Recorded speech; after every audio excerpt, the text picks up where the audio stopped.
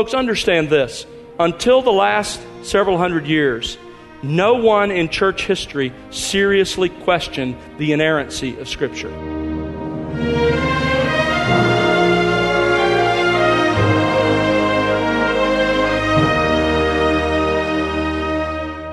Welcome to The Word Unleashed with Tom Pennington. Tom is pastor-teacher at Countryside Bible Church in Southlake, Texas.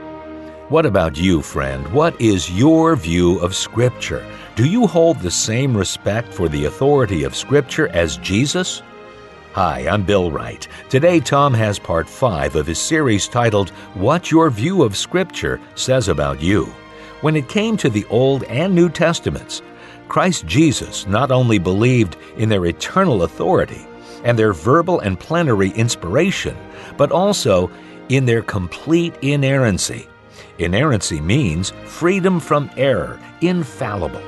In Matthew chapter 5, in his Sermon on the Mount, Jesus teaches that it's easier for the universe to be destroyed than for anything written in Scripture to fail to happen. Christ affirms the utter trustworthiness, truthfulness, and certainty of the Scripture. Question is, do you as well? Let's find out more as we join Tom Pennington on The Word Unleashed. Well, I invite you to turn with me again to Matthew chapter 5. We're studying Jesus' own view of the Scripture. There was an article that I first read in November of 2004 in Christianity Today.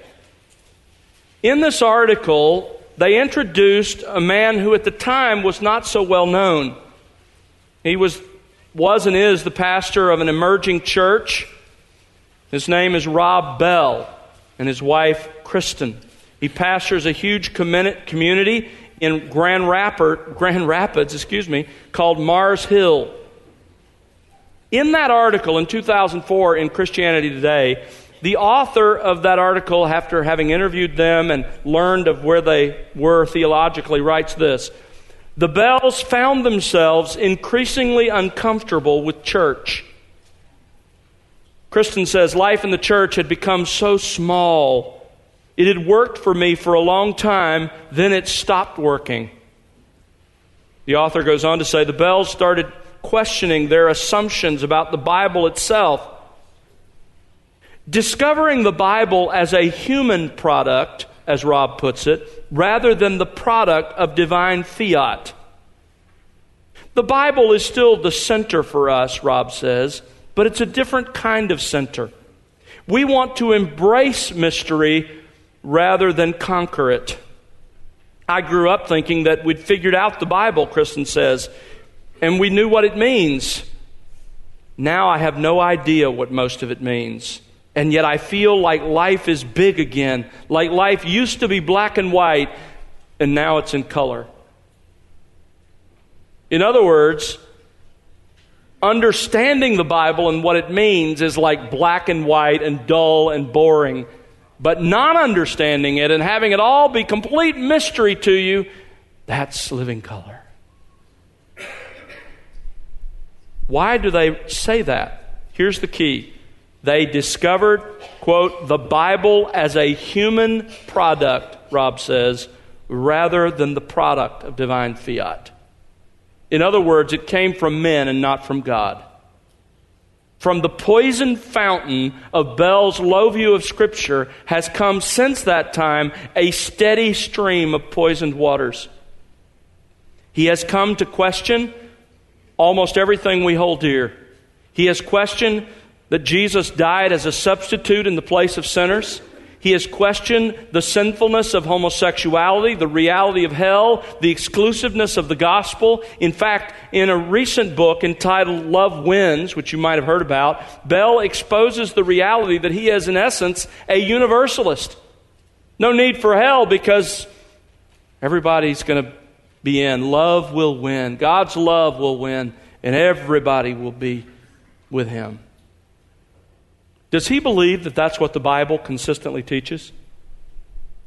That's the wrong question. To Bell, you don't need to ask that question. It's irrelevant because the Bible is a fallible human product that in the end doesn't really matter. You can't know it. You don't need to try to know it. You don't need to understand it. We are learning from the Sermon on the Mount that Jesus' view of the Scripture was entirely different. Jesus held a view that was diametrically opposed to every low view of Scripture. In fact, Jesus' own view of the Scriptures could not have been any higher. And you and I believe what we believe about the Bible because of Jesus Christ and because of what He believed about the Bible. We believe the Old Testament to be God's inspired, inerrant Word because Jesus affirmed it to be so. We believe the New Testament to be what Jesus Himself wanted to express because He handpicked and pre-authenticated those who would write it. And He told them, you remember in the upper room discourse, that the Spirit would bring to their minds everything He had taught them. So our ultimate authority then is Jesus Christ. And in reality, that's the point Jesus is making as He opens the body of His message that we call the Sermon on the Mount. Look at it again in Matthew 5, verse 17. Jesus has already, in the Beatitudes, explained what citizens of His kingdom are like. This is who we are. This is how we respond in life. And because of that, verses 10 through 12, this is how we're treated. We're often persecuted in various ways, insulted, spoken evil of. But in spite of all of that, verses 13 through 16, we have a powerful influence in the world because God has made it to be so, and that influence comes primarily because of who we are and what we do in response to who we are. Now, that brings us to verse 17 and to the body of the message. Do not think that I came to abolish the law or the prophets. I did not come to abolish, but to fulfill. For truly I say to you, until heaven and earth pass away, not the smallest letter or stroke shall pass from the law until all is accomplished. Whoever then annuls one of the least of these commandments and teaches others to do the same shall be called least in the kingdom of heaven. But whoever keeps and teaches them, he shall be called great in the kingdom of heaven. For I say to you that unless your righteousness surpasses that of the scribes and Pharisees, you will not enter the kingdom of heaven. Jesus tells us here that a true subject of His spiritual kingdom will always have a right relationship to the Scripture. You can identify a Christian always by how he responds to the Bible. Now, Jesus identifies here in this passage 3 responses to Scripture that should characterize every genuine believer. In verse 17, He tells us that we need to understand Jesus' relationship to the Scripture. Verse 18, we must believe Jesus' view of the Scripture. And in verses 19 to 20, we must accept Jesus' diagnosis with the Scripture. We'll look at that, Lord willing, next week. That is, you are either the least in the kingdom of heaven, you are the greatest in the kingdom of heaven, or you are not in the kingdom of heaven at all. All of that is determined by your response to the Scripture. Now, a couple of weeks ago, we looked at the first response in verse 17, and it is understand Jesus' relationship to the Scripture. In the first century, the 39 books that we call the Old Testament, those were considered to be the inspired Scriptures. They were referred to by the label Jesus uses here, the law or the prophets. That was the entire content of what we call the Old Testament. We know that for certain. And Jesus adds His own voice here, and He unequivocally says that the content that is in the 39 books of our Old Testament today, that same content He identifies as God's very words to us. Specifically, verse 17 makes 2 points about how we're to think about that Old Testament Scripture. and his relationship to it. First of all, Jesus did not come to abolish the Old Testament. Jesus told his disciples, don't you for a moment believe the common misperception that I have come to tear down, either in my life or in my teaching, the authority of the Old Testament. So what was his relationship to the Old Testament? Well, in the second half of verse 17, he explains it. He came to fulfill the Old Testament. We talked about this. He came to fulfill it really in three different ways. He came to fulfill it by bringing out its complete meaning, by teaching us what God really meant, instead of what the rabbis were teaching in many cases, which wasn't what God meant at all. Secondly, he fulfilled it by bringing obedience to it, by perfectly obeying it in his life. And then thirdly, he fulfilled the Old Testament by bringing its complete message to fruition in his own person. He is the person to whom the entire Old Testament pointed. So Jesus explained the Old Testament in his teaching. He obeyed the Old Testament in his life, and he embodied the Old Testament in his person. He fulfilled it. Now, last week, we started to consider a second response that all who truly belong to Jesus' kingdom should have toward the Scripture. Not only must we understand Jesus' relationship to the Old Testament Scripture, but secondly, we must believe Jesus' view of the Scripture. We must, as his followers, as his disciples, believe about the Scripture what he believed. And he tells us in the magnificent verse 18, for truly I say to you, for amen I am saying to you. Jesus is saying, here is reality as I know it to be. Listen carefully. He introduces it with that statement of weight and veritas. For truly I say to you, heaven and earth, until heaven and earth pass away, not the smallest letter or stroke shall pass from the law until all is accomplished. We learned that in the New Testament, the word law that Jesus uses here often refers to the entire Old Testament Scripture. That's how Jesus is using it in verse 18, just as he spoke of the entire Old Testament in verse 17 as the law and the prophets, another title that was often used for the entire Old Testament. So Jesus here affirms in the strongest possible terms his confidence in the Scripture. The only Scripture they had at the time, what we call the Old Testament, the same content that is in the 39 books of what we call the Old Testament. And specifically, he affirms his confidence in several unchanging attributes of the Scripture. Last time we looked at a couple of these. Let me just briefly remind you. The first attribute Jesus identifies of the Scripture is its permanent authority. Until heaven and earth pass away. That's a proverbial kind of saying. It means never, not going to happen. Jesus says it's far easier for the universe as we know it to go out of existence than for the smallest little stroke of a letter of God's Word to fail. It's more enduring than the universe itself. If you remember what that little stroke looked like, the little pen stroke that distinguishes one letter from another in Hebrew, Jesus says the entire universe could go out of existence before one of those little strokes in the Old Testament will fail. It's permanent, it's unchanging, it's unwavering, it is eternal. It has eternal authority. It is forever relevant and forever authoritative. Secondly, Jesus expressed his confidence in this verse in its verbal inspiration. Not the smallest letter or stroke shall pass from the law.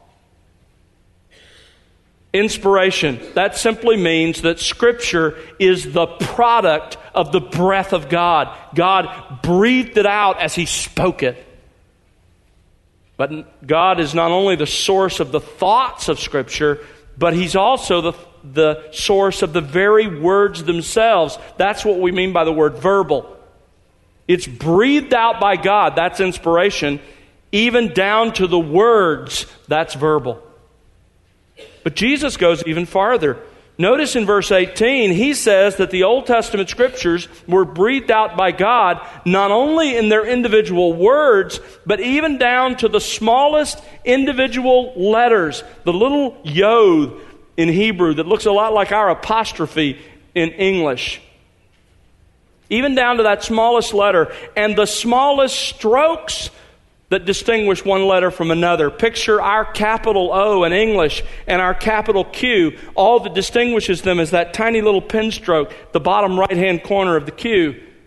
There are letters and strokes like that in Hebrew. And Jesus is saying that not one of those little distinguishing strokes that marks out one letter from another will pass away until all is fulfilled. Another unchanging attribute that Jesus ascribed to the Scripture is its plenary inspiration. Verbal means the words. Plenary means all. It's all breathed out by God. Notice verse 18. Not the smallest letter or stroke, not one of them shall pass from the law until what? All is accomplished. Not only the individual parts are breathed out by God, but it's all collectively breathed out by God in its entirety. Now that's where we left off last week and where I want us to pick up today. Because in this amazing verse, verse 18, Jesus affirms two more attributes of the Scripture. When it came to the Scripture, Jesus not only believed in its eternal authority and in its verbal inspiration and in its plenary inspiration, but also its complete inerrancy. Its complete inerrancy. Look again at verse 18. For truly I say to you, until heaven and earth pass away, not the smallest letter or stroke shall pass from the law, what? Until all is accomplished. That is a statement of the truthfulness and certainty and trustworthiness of all of the Scripture, down to its very letter and stroke. That is what theologians call inerrancy. Now, let me define inerrancy for you. Actually, this is not my definition. This is the definition by Paul Feinberg. Here's what he writes. When all the facts become known, they will demonstrate that the Bible in its original autographs, that means the actual documents Moses wrote on, the prophets wrote on, and correctly interpreted, is entirely true and never false in all it affirms. Let me read that again.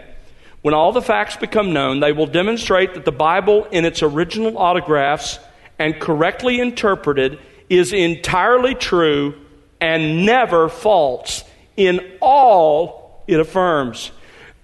That includes, when we say all, we mean everything that's in Scripture. That includes the doctrine of Scripture, how a man should be saved, man's nature before God as a sinner, the character of God, how things will end in eschatology. Everything the Scripture affirms in its doctrine, but also everything the Scripture affirms in its ethics. The sinfulness of homosexuality, the sinfulness of adultery, the sinfulness of lust, the sinfulness of pride.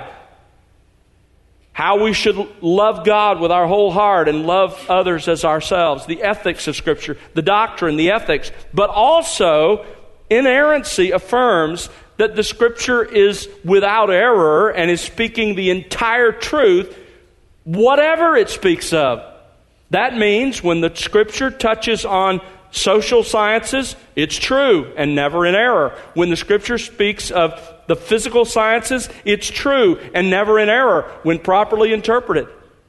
When it speaks of the life sciences, the same thing is true. So, that's what Jesus is affirming. Now, before we look at Matthew 5, I want to back up a moment and look at the bigger picture of this. There are two lines of argument for biblical inerrancy.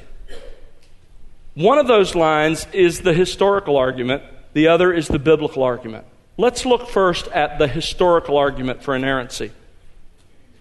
What do I mean by the historical argument? I mean that when you look at church history, you will find that the church has spoken with one voice on this issue. Let me read for you a quote from Greg Allison in his book, Historical Theology. Basically, he's recounting what the church has believed about various doctrines through the time of the church. Here's what he writes. The church has historically acknowledged that Scripture in its original manuscripts and properly interpreted is completely true and without any error in everything it affirms, whether that has to do with doctrine, moral conduct, or matters of history, cosmology, geography, and the like. Over time, the church has expressed this conviction by applying a number of terms to the Bible, such as truthful, inerrant, and infallible. No matter what term you use, the church from its outset was united in its belief that the Word of God is true and contains no error. Listen to this. The first significant challenge to this belief did not arise until the 17th century, just a couple of hundred years ago. Now, Allison quotes from a number of the church fathers to support his point that this has historically been what the church has believed. Let me give you one example. Clement of Rome. He writes, "You have searched the Scriptures which are true. You know that nothing unrighteous or counterfeit is written in them." Irenaeus writes, "The Scriptures are indeed perfect." Now, when the early church fathers spoke of the infallibility of Scripture, they were really saying two different things. First of all, they were saying that what Scripture affirms corresponds with reality. Whatever the Scripture says is true, is true. It corresponds to reality. Listen to Tertullian. The statements of Holy Scripture will never be discordant with truth. Augustine was even clearer. Listen to Augustine. I have learned to ascribe to those books which are of canonical rank, those books that are a part of the canon, we've talked about that, and only to them such reverence and honor that I firmly believe that no single error is found in any one of them. In addition to believing that the Scripture, whatever it said, corresponded with reality, they also believed that when the Scripture spoke, it didn't contradict itself. Again, listen to several of the early church fathers. Irenaeus writes, all Scripture which has been given to us by God shall be found by us perfectly consistent. Justin Martyr, who was probably discipled by the Apostle John, writes, I am entirely convinced that no Scripture contradicts another. Athanasius, it is the opinion of some that the Scriptures do not agree or the God who gave them is false, but there is no disagreement at all. Far from it. Neither can the Father, who is truth, lie, for it is impossible that God should lie. Fast forward to the Reformation. This was, again, the one voice of the Reformers. Let me give you one example from the pen of Martin Luther. He writes, everyone indeed knows that at times the fathers have erred as men. The early church fathers weren't always right. Therefore, I am ready to trust them only when they prove their opinions from Scripture. And then he adds, which has never erred. The Westminster Confession, a summary of the doctrine the Puritan divines believed, calls the Scripture, quote, the only infallible rule of faith and practice. It speaks of, quote, the entire perfection of Scripture and the consent of all of the parts. Folks, understand this. Until the last several hundred years, no one in church history seriously questioned the inerrancy of Scripture. So the question is, why? Why didn't they? How did all the great minds of church history come to understand this great truth? Well, that brings us to the biblical argument, because this is clearly taught in Scripture.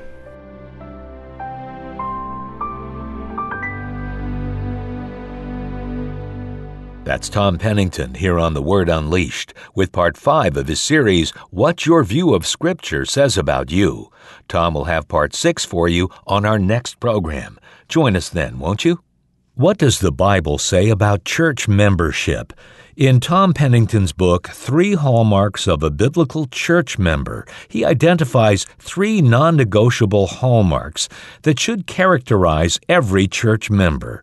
Tom will challenge you to assess your own church membership to determine if you're meeting those hallmarks, not only for the health of your church, but for the glory of the one who gave his life for it, the Lord Jesus Christ.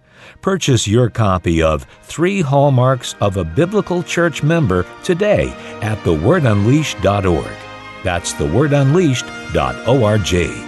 And now for Tom Pennington and the entire team, I'm Bill Wright. Thanks for listening to The Word Unleashed, exalting God's glory, explaining God's truth.